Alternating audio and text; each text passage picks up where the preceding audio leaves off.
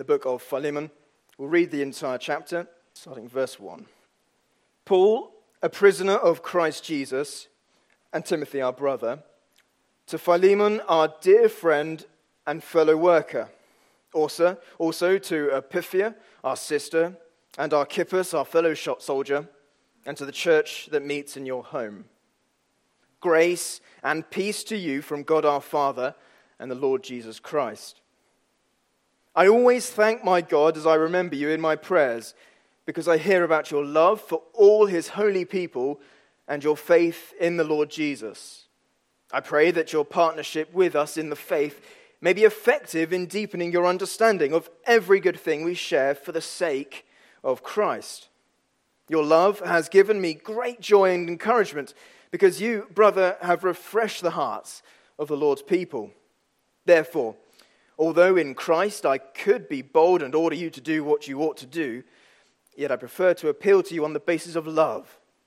It is as none other than Paul, an old man and now also a prisoner of Christ Jesus, that I appeal to you for my son, Onesimus, who became my son while I was in chains. Formerly he was useless to you, but now he has become useful to both you and to me. I am sending him, who is my very heart, back to you. I would have liked to keep him with me so that he could take your place in helping me while I am in chains for the gospel. But I did not want to do anything without your consent, so that any favor you do would not seem forced, but would be voluntary. Perhaps the reason he was separated from you for a little while was that you might have him back forever, no longer as a slave, but better than a slave, as a dear brother. He is very dear to me, but even dearer to you, both as a fellow man and as a brother in the Lord. So, if you consider me a partner, welcome him as you would welcome me. If he has done you any wrong or owes you anything, charge it to me. I, Paul, am writing this with my own hand. I will pay it back, not to mention that you owe me your very self. I do wish, brother, that I may have some benefit from you in the Lord. Refresh my heart in Christ. Confident of your obedience, I write to you knowing that you will do even more than I ask. And one thing more. Prepare a guest room for me, because I hope to be restored to you in answer to your prayers. Epaphras, my fellow prisoner in Christ Jesus, sends you greetings, and so do Mark, Aristarchus, Demas, and Luke, my fellow workers. The grace of the Lord Jesus Christ be with your spirit. Just because something is small doesn't mean that it's easy to understand. You know that with technology. You know that with tiny instructions when you come to build something. Many of us know that if you've had a baby. Just because something is small doesn't mean that it's easy to understand. And the same is true of the book of Philemon. It's short, but that doesn't mean it's easy to understand, not least because Paul doesn't come straight out and explain exactly what's happened and exactly what needs to happen. He's persuasive instead of directive. And he's not exhaustive. He's selective too in what he says. He doesn't address everything that we might want him to say or everything that we would like him to have said about this situation. And given all of the differences between Philemon's day and ours, even though this letter is small, you can be left wondering, what's the big idea? So let's be very clear this evening. The big idea of Philemon is forgiveness. Real life, up close and personal forgiveness. And as we look at the three men who are at the heart of this letter, Paul, Onesimus, and Philemon, and we're all going to pronounce things differently.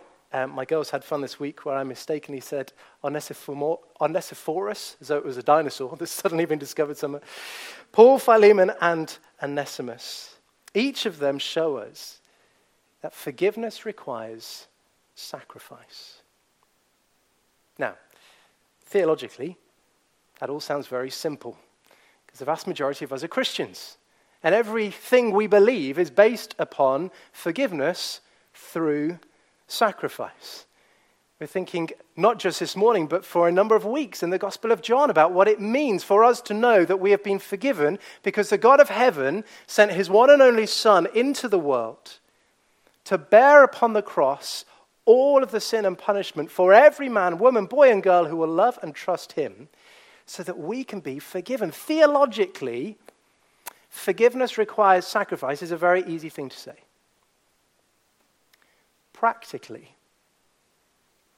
putting forgiveness that we've received from God into practice horizontally with one another is really hard.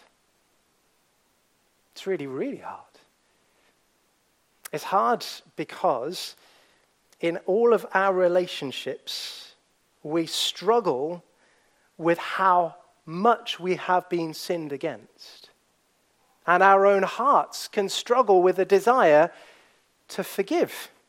And it's into all of that complexity that this letter not only shows us what forgiveness looks like, but encourages us with the truth that we do not forgive one another on our own.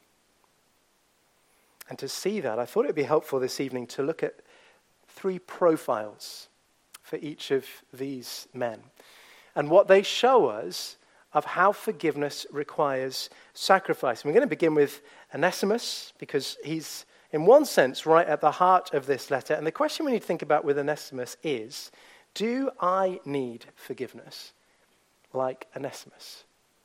Which is a good question to ask and not that easy a question to answer because Paul doesn't tell us exactly what Onesimus has done. So we need to piece together as best we can from this letter. Verse 16, we learn that he was Philemon's slave. And while he worked for Philemon, verse 11 tells us that he wasn't hardworking, which is a kind way of putting it. Onesimus means useful. And very often names would be given to people in the hope that they would aspire to and come to live out their name. Well, Onesimus was indeed useless as a slave when he worked for Philemon until everything wonderfully changed. But we don't get any more detail than that. We don't know why he was in trouble, but he is in trouble. Verse 18, he has done something wrong. Whether that's just, and I mean just in brackets because it's still a serious thing, just running away, which presents a problem for Philemon because now he's got stuff that Onesimus was doing and he's now got to pay somebody else to do that. So now there's this debt outstanding and a slave who's run. Or whether he also stole something before he legged it. We don't know. But what we know is, in the Greco-Roman world of Paul's day, Onesimus was in serious trouble. And in God's amazing providence, in verse 10, he finds Paul when Paul was under house arrest. We don't know exactly whether Paul was in Rome or Ephesus. We don't know whether Onesimus went out searching for Paul or whether God in his great kindness brought the two of them together. But what we know is that in verse 10, everything changes for Onesimus. Through Paul, Onesimus hears the gospel. And his life is changed forever. We have this wonderful description of a slave being freed. Not from Philemon, that's a story yet to be completed. But Onesimus hears that it is possible for him, as it is possible for all of us who are born slaves to sin, to be freed from our sin and become a servant of the Lord Jesus Christ. And that has gripped Onesimus' heart by God's grace, and his whole life has now been changed. But the fact that Onesimus has become a Christian doesn't just wash away everything that had happened with Philemon. That's not how forgiveness works. Onesimus had sinned against Philemon, and he needed to go back and ask for forgiveness. And that would have been a big sacrifice for Onesimus. We don't know his background before he was with Philemon, but for this window, since he left until he came to find Paul, he had had some experience of freedom. Nobody was telling him what to do. Then, verse 11, he becomes a Christian through Paul, and now he's choosing to use that freedom to serve Paul. In fact, in verse 13, Paul tells Philemon that Onesimus has almost taken on Philemon's role in helping Paul out. That's how significant a role he's done, but he can't do that any longer. Paul knows that there are now two brothers who have an outstanding issue between them. And Onesimus has to go back to address that. Now, many of you, myself included, can relate to how Onesimus would have felt in this moment. Perhaps you have a story from school where you were found out for doing something against somebody that you shouldn't have done. You were summoned to the head's office and in fear and trepidation received the telling off that you needed to receive.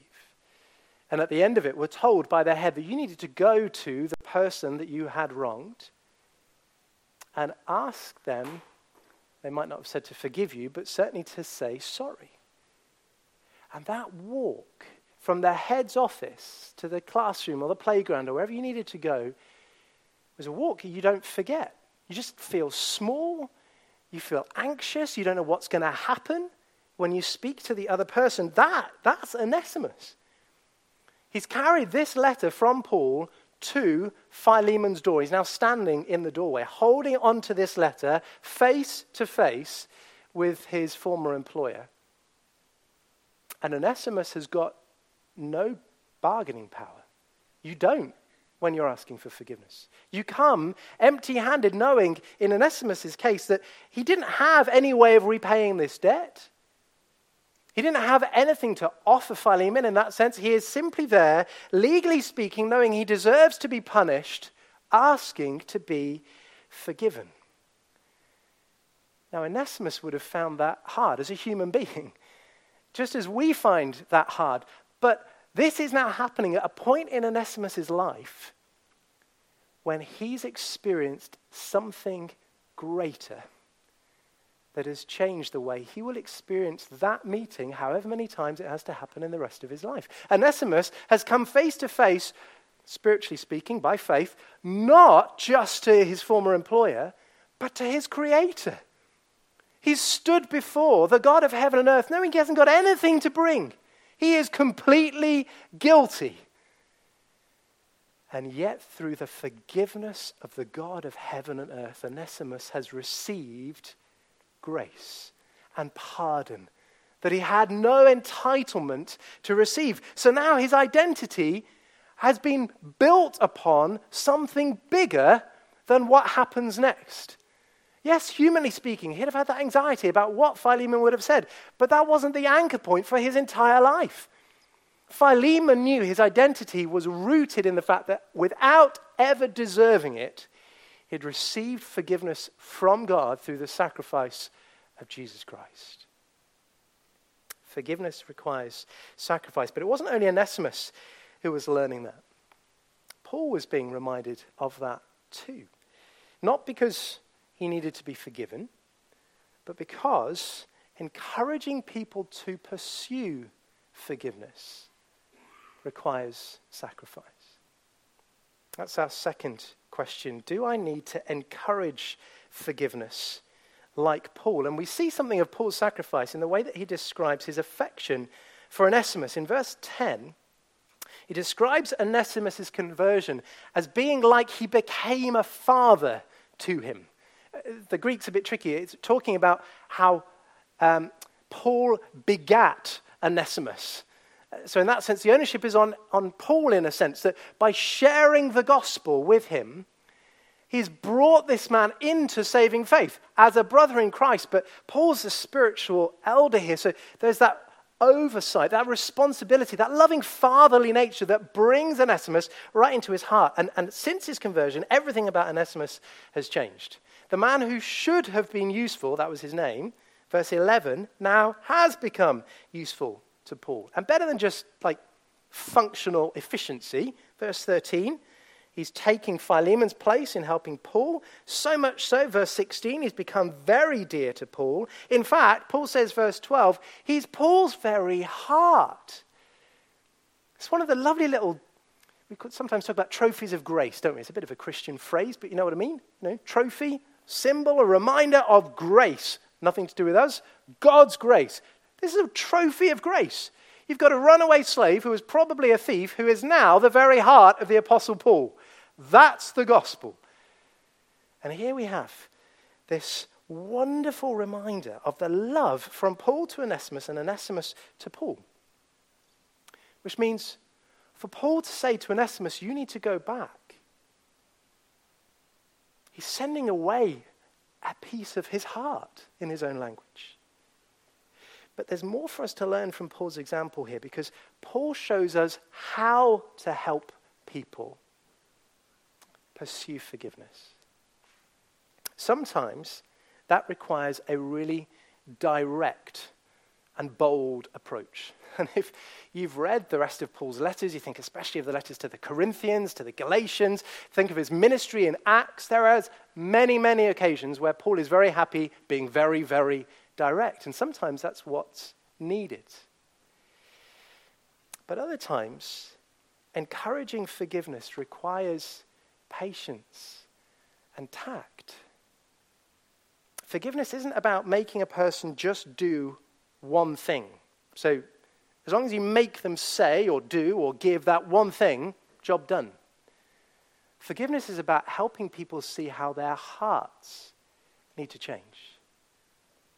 And doing that takes time. Sometimes we need to help people see that whatever they might want to happen, whatever legally speaking they might be entitled to happen, forgiveness requires sacrifice, and that's costly. So Paul doesn't play an authority card with Philemon. He tells me in verse 8, I'm not going to command you, I'm not going to order you to do this, because commands rarely change the heart. And heart change is what Paul is after in Philemon's case. Instead, he's going to appeal to him. And it does in at least three ways. Firstly, verse 9, on the basis of love. If you go back to verses 5 and 7, where Andy opened up the first half of the book to us last week, Philemon was known to be a godly man of love.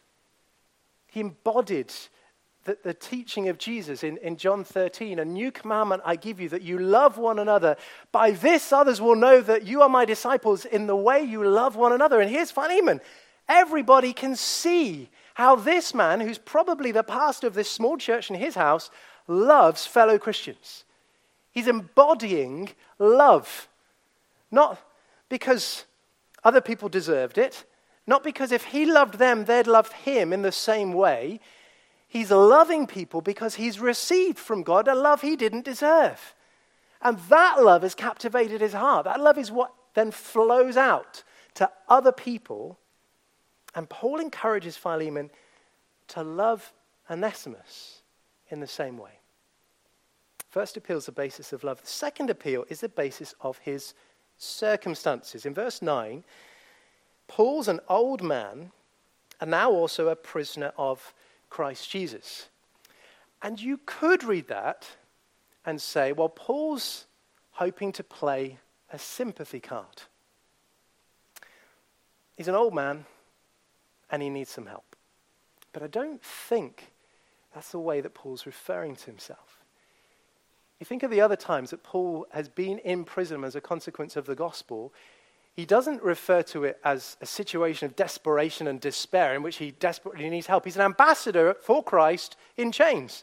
He was in prison. What does he do? He shares the gospel with the prisoners, with the prison guard, with everybody, because he knows that God is sovereign over all of that. So you get in Ephesians 6, he talks about himself as an ambassador in chains. You've got Peter and the other disciples who share that same idea that Paul would have had, that when they were arrested for being faithful to the gospel, they rejoiced because they'd been counted worthy of suffering disgrace for Jesus' name.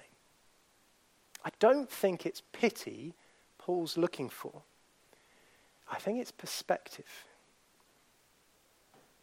Picture the moment when Onesimus comes to Philemon's door. Philemon opens the door, and there in front of him is his former, still, but has been absent slave who's done something wrong. the first thing that is going to come into Philemon's mind is everything that Onesimus has done. But then what happens? How do our brains work? That becomes the thing we fixate on. It becomes all-consuming in the way that we think about that person because that is what they've done. And I think what Paul is trying to do here is help Philemon have a bigger perspective. He's not belittling, he's not undermining, he's not dismissing what Onesimus has done. He's willing to send Onesimus back because it's so important he needs to receive forgiveness. But he wants to give Philemon that bigger perspective of other things that are happening so that he doesn't get fixated on this historical struggle. So Paul appeals on the basis of love. He appeals on the basis of his circumstances. Thirdly, he appeals on the basis of his partnership with Philemon. We saw that last week in verse 6.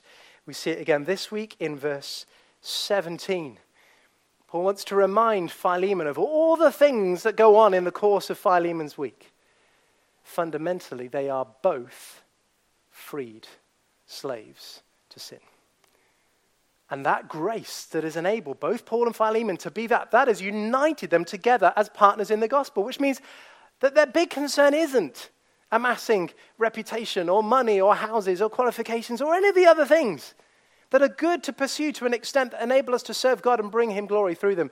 The thing that matters most is that they are brothers partnering together with the privilege of sharing the hope of the message of Jesus Christ with every man, woman, boy, and girl they can. That's the big perspective that he wants Philemon to remember. Love, perspective, and partnership. That's the foundation that Paul is going to plead with, not command, plead with. And on that foundation, Paul presents his request to Philemon. And there are at least 3 stages to this. In verses 13 and 14, Paul recognizes Philemon's position. Paul's really honest about how much he loves Onesimus, about how important Onesimus is to his ministry, to just keeping him going because he's a man under house arrest. He's an older man. But, verse 14, even though he would have loved to hold on to him, I did not want to do anything without your consent.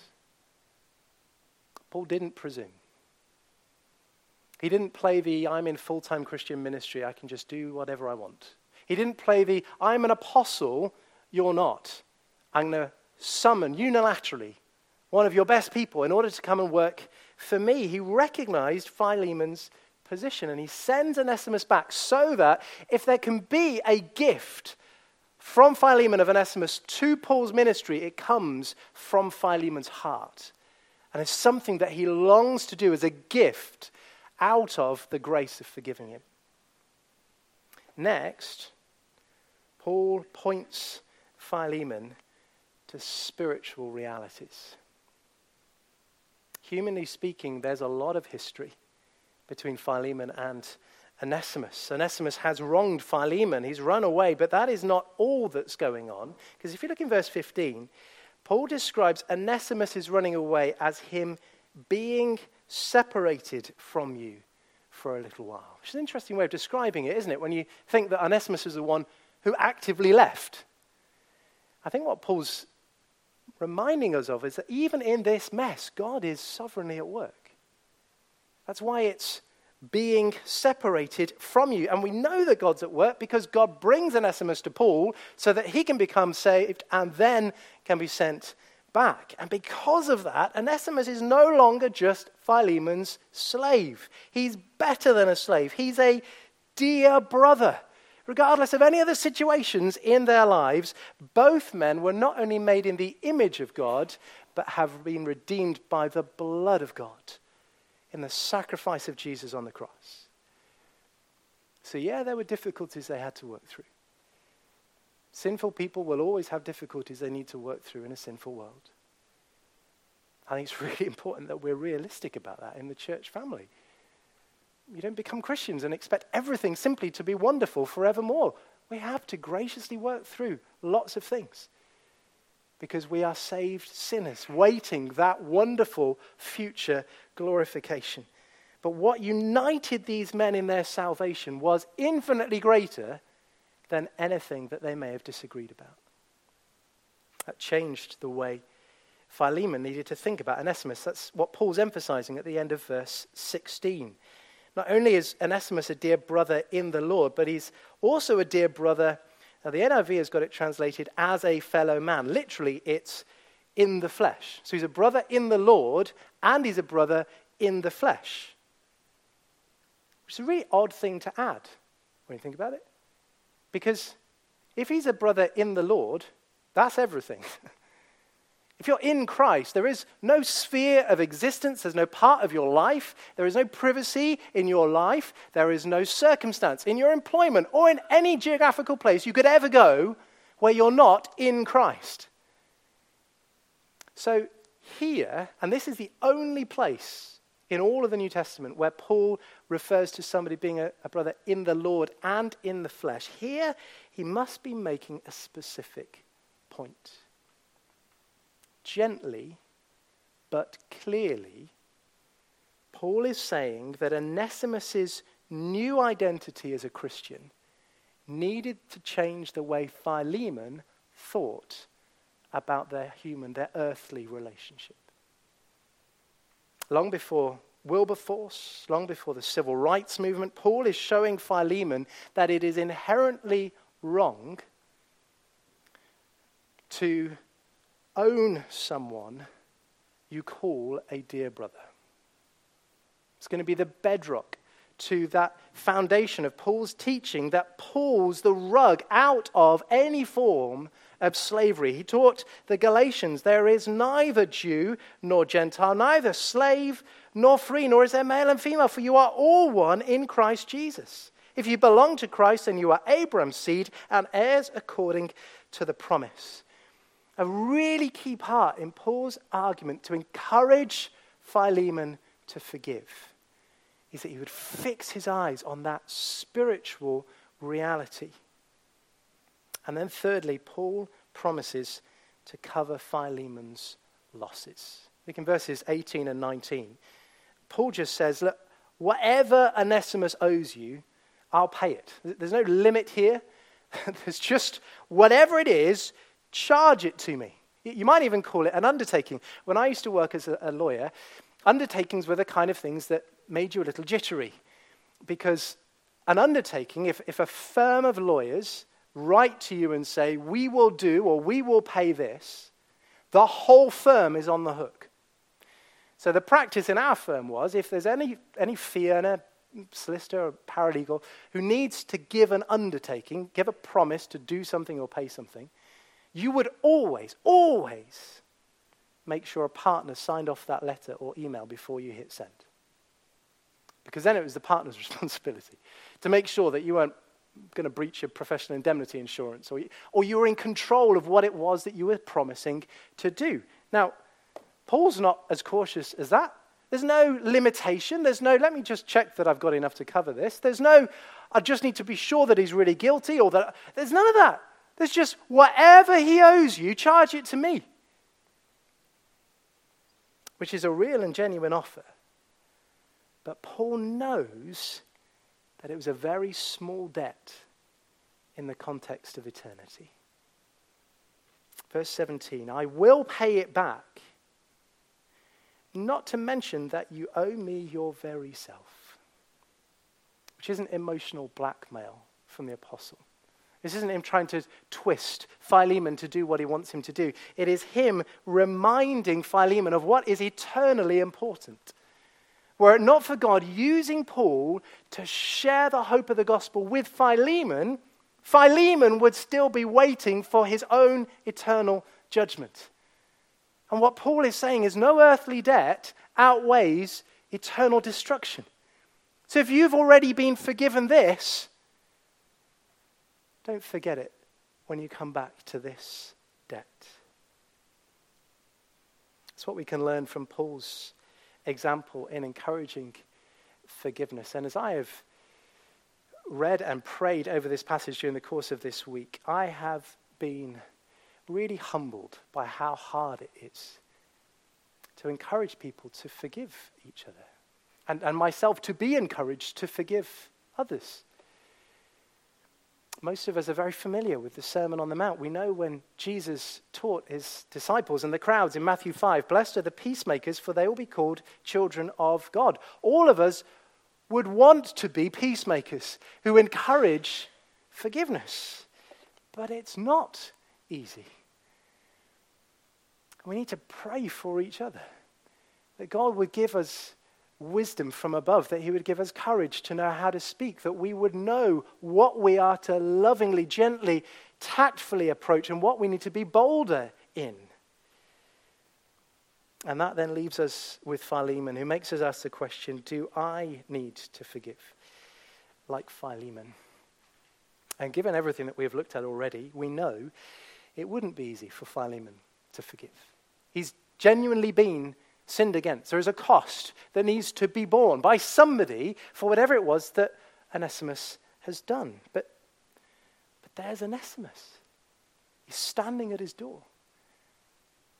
Philemon's household, his neighbors, who would have all known Philemon, they see him. They know what he's done. And now they're looking at Philemon. And if you look back through this brief letter, Philemon needs to do at least 4 things, very briefly.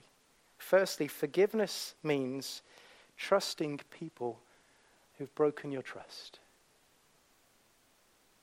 When Onesimus was with Philemon, Paul fairly describes him as being useless.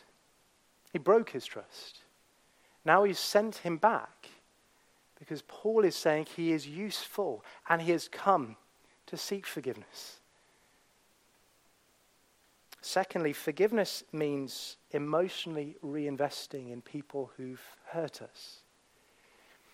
That's what's so significant about verse 17. And verse 17, in the context of the whole letter, this is the one plea that Paul specifically makes of Philemon. He doesn't just ask him to welcome Onesimus back. That would be hard in itself. He says, welcome Onesimus as you would welcome me. The finish line for Philemon isn't just to get his relationship with Onesimus back on the even keel it was in beforehand. It's that Philemon would welcome him back with the kind of joy and love and excitement with which he would welcome the Apostle Paul. That doesn't mean we're to be naive.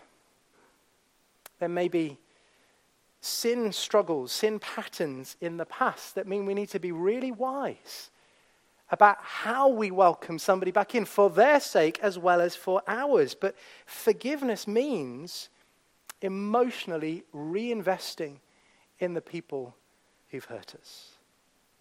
Thirdly, forgiveness means letting the gospel reshape everything. That's what verses 16 and 20 are all about. That's what these repeated references are to being in Christ and in the Lord and in the flesh. All of that is reminding us of those spiritual realities that are to reshape the way we think about everything. And fourthly, forgiveness means we are to strive to bless others, even in our own struggle. That's what Paul's saying in verse 20. He's reminding Philemon, I do wish, brother, that I may have some benefit from you in the Lord. Refresh my heart in Christ. Fellowship brings obligation to one another. Philemon had this reputation, we saw it last week, didn't we, in verse 7, of refreshing the hearts of the Lord's people. And now Paul is saying, I want you to forgive Onesimus in such a way that not only will it refresh your own heart, as you experience afresh the privilege of being able to forgive someone else in the way that you have been forgiven by your Father, but I want you to do it because seeing the gospel at work in that way will not only refresh Onesimus, even however many miles away it was, it would refresh Paul. And 2,000 years later, it would refresh you and me. To know that this kind of forgiveness is being lived out by the grace of God. Now, if you look at that list, Philemon couldn't possibly have done those 4 things by himself. No human being can.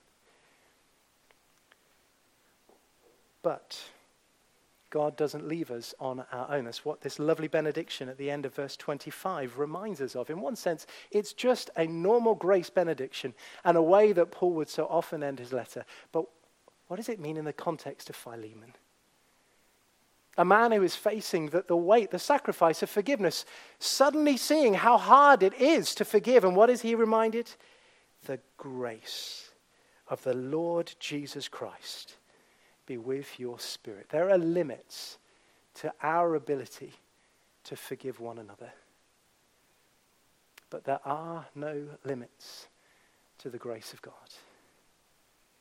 The grace that would see the eternal Son of God willingly step out of the glory that is his in heaven and has been for all eternity to live in our world, to live the life we couldn't and die the death we deserved, so that our sin could be paid for forever, so that we could know forgiveness through sacrifice.